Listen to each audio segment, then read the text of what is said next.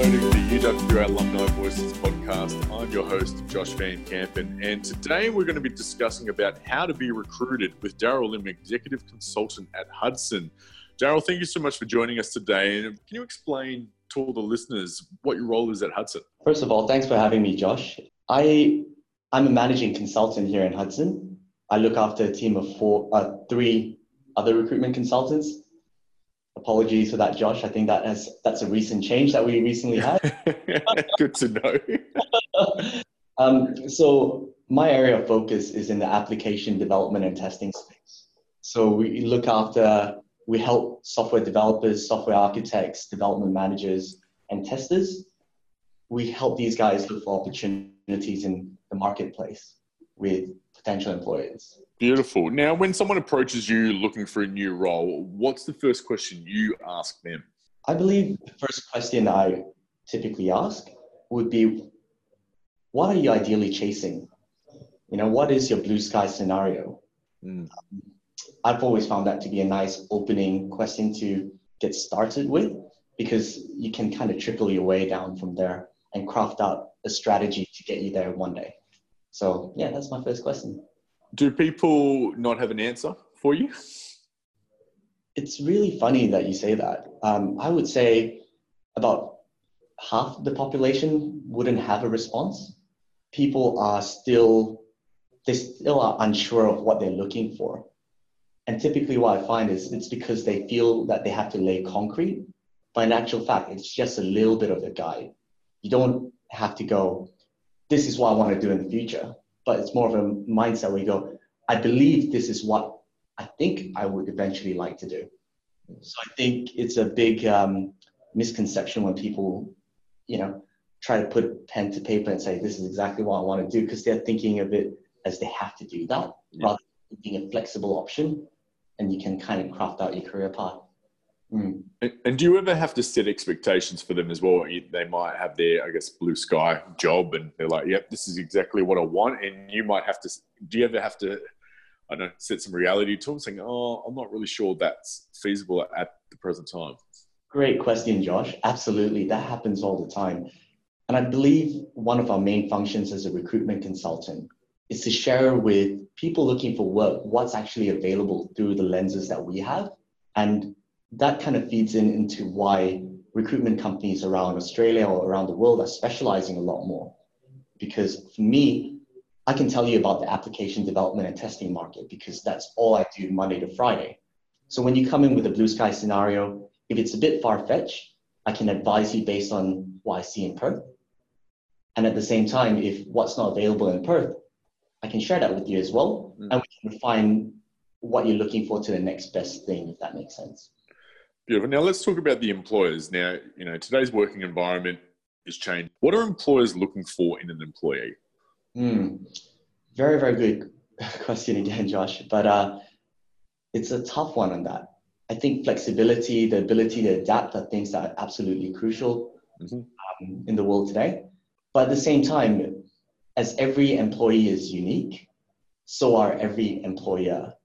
You may have heard advice in the past, before an interview, have a look at the LinkedIn profile of the person that's interviewing you. And for a long time, I've heard that myself, and I always wonder, okay, sure, I can see a picture, I see what it does. But the reason why you do that is to actually get a feel of what the manager is like, the things he shares, he comments, he posts. That gives you a bit of an idea of the employer's values. So at the end of the day, if you get the adaptability and flexibility piece that most employers are looking for, but if you look deeper, every employer is unique, and you need to find out what they are, what they're like. And that's why you should be doing your research into the business and the individuals themselves. And then what about yourself? How important is it for you to be collaborative in your role? Oh, look, collaboration is critical. The market which I operate in is very competitive, and there are a lot of lone wolves within the recruitment field. But collaboration, in my opinion, is what sets us apart. Here in Hudson, we work very closely as a team. When you're working with someone here in Hudson, you're not only working with one consultant. For instance, if I'm working on a role for someone, there's 3 other guys that are supporting me the delivery. And I think that's a much better way of looking at it in terms of one person against another person. Now we've got 4 people, all pitching in and helping one another out. So it isn't crucial everywhere, but I believe it will add value in most places where you go to. Now, you're talking about before you're looking at people's LinkedIn profiles and stuff. How can you grab a recruiter's attention? Is it through having a really impressive LinkedIn profile? Is it simply making a phone call, having a really good CV? I would say you need a combination of things. Having a good LinkedIn profile gives a great landing page, right? So once I am aware of you, if I look at your LinkedIn profile, I'm able to tell a little bit more about yourself. So that's great. But in my opinion, I feel as though going old school is the way to do it. Pick up the phone, call. If you look at how people apply for work, I would say about 70-80% of people would actually apply on Seek and just wait for a response.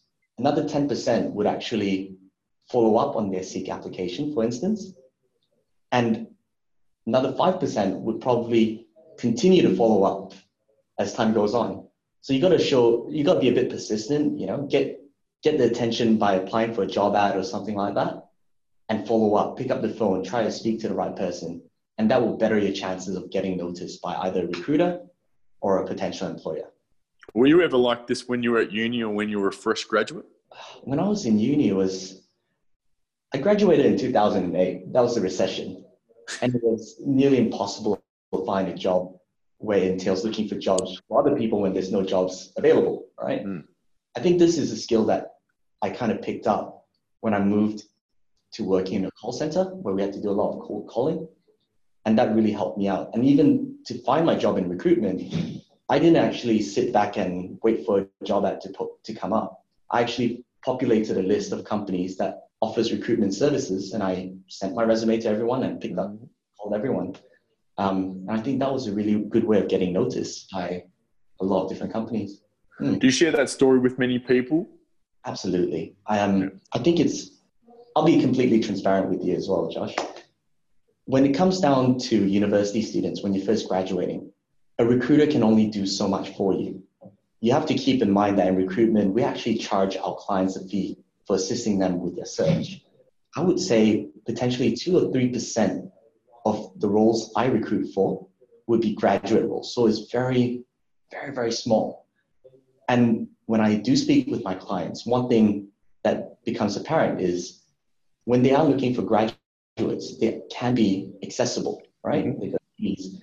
But what sets them apart is their persistence, them picking up the phone, calling them, explaining why they actually want the job.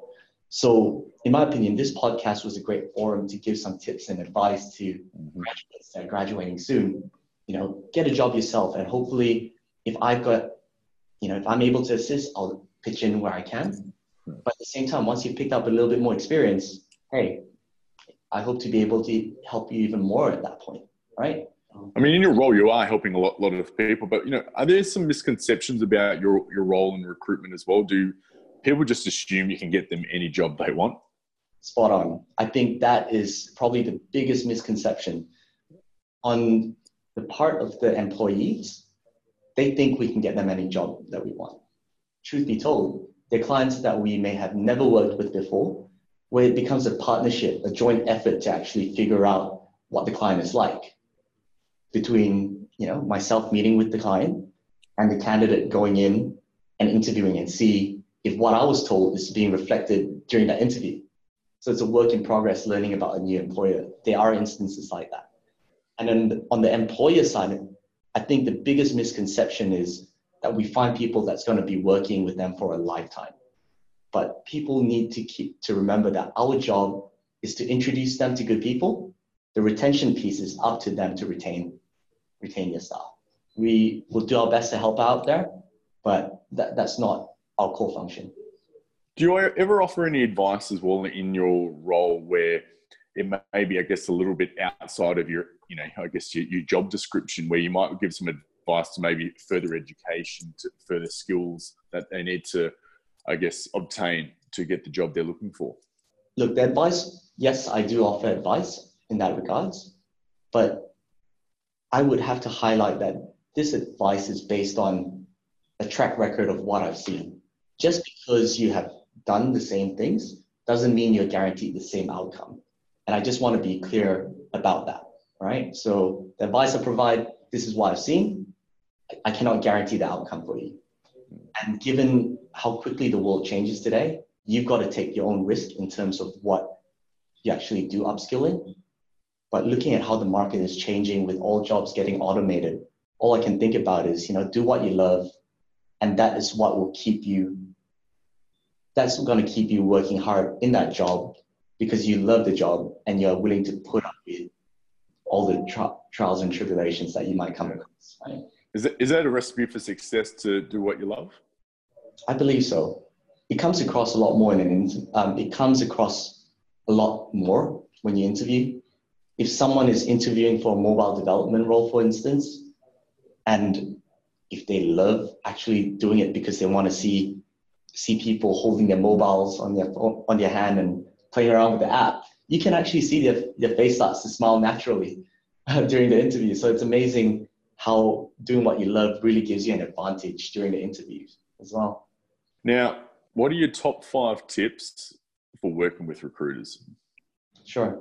Number 1, have an idea of what you're chasing in your career. Number 2, do your research about what's floating around. Understand what's going on yourself and cross-check that with what the recruiter sees. Number 3, don't be too hurt by the feedback that a recruiter may give you. It may not be gospel, but it's very much based on the client base that he's working with. Mm-hmm. Be persistent. Pick up the phone, follow up. Just remember that just because we're assisting you with your job search, we are also humans and we also can get really busy at times. So looking for a job for you is not me working for you. It's a joint effort where we work together to craft out a way to help you find a job. Mm-hmm. And number 5, be honest. Let us help you set the scene accordingly. If you are genuinely in the market looking for work, let us know that and we can share that with the clients.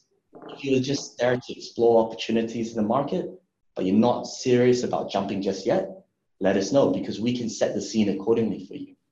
So I guess if I had to summarize all 5 things, start figuring out what you want. Was that a consistent message you were giving recently to a group of international students, where you volunteered, where you were one of about 20 alumni who volunteered their time at the International Career Cafe? Was that some of the advice you were sharing with our current students? Absolutely. Absolutely. Figure out what you want. And I can't stress it. I can't stress that hard enough. I mean, even for myself, when I graduated, I was a bit lost. But when I was working somewhere, I saw what people above me was doing. And I thought, hey, that might be a good thing to give a crack. So while I was working in a call center, I still applied for those jobs. I went for interviews. I got a real good understanding of what is involved when doing the job. Because I think there's 3 elements. The first one is, having an idea of what you're looking for. And that tells the employers that what they're going to offer you is aligned to what you want. Number 2, understand what is involved. Because if you understand what is involved, the employer will then be a lot more confident that you're going to stick through it and you're going to generate value eventually. You're not going to give up, right? And number 3, always ask for feedback. You spent an hour going for an interview. The dumbest thing you can do is not call them up and say, hey, look, I know I didn't get a job, but can you tell me something I can do going forward so I can hone my skills to improve for your next job? And if you're applying for the same type of job over and over again, if you've got 10 interviews, you'll perform way better in the 10th interview than you did in the first, because you know what you're talking about through speaking with people. Now, Daryl, those that are listening to the podcast, if they're eager to connect with you at Hudson, what's the best way to do it? Sure. I mean, send me a LinkedIn request. More than happy to connect on LinkedIn. Give me my contact details are all listed there. And if you wanted to have a confidential chat, by all means, drop me a call. I'll do what I can for you guys. Beautiful. Now I'm going to put Daryl's LinkedIn profile in the blurb of this podcast, so reach out to him through there. But Daryl, really appreciate the time you've given everyone today with all that advice on how to be recruited, and we look forward to seeing you soon. Thank you. I look forward to working with everyone in the future.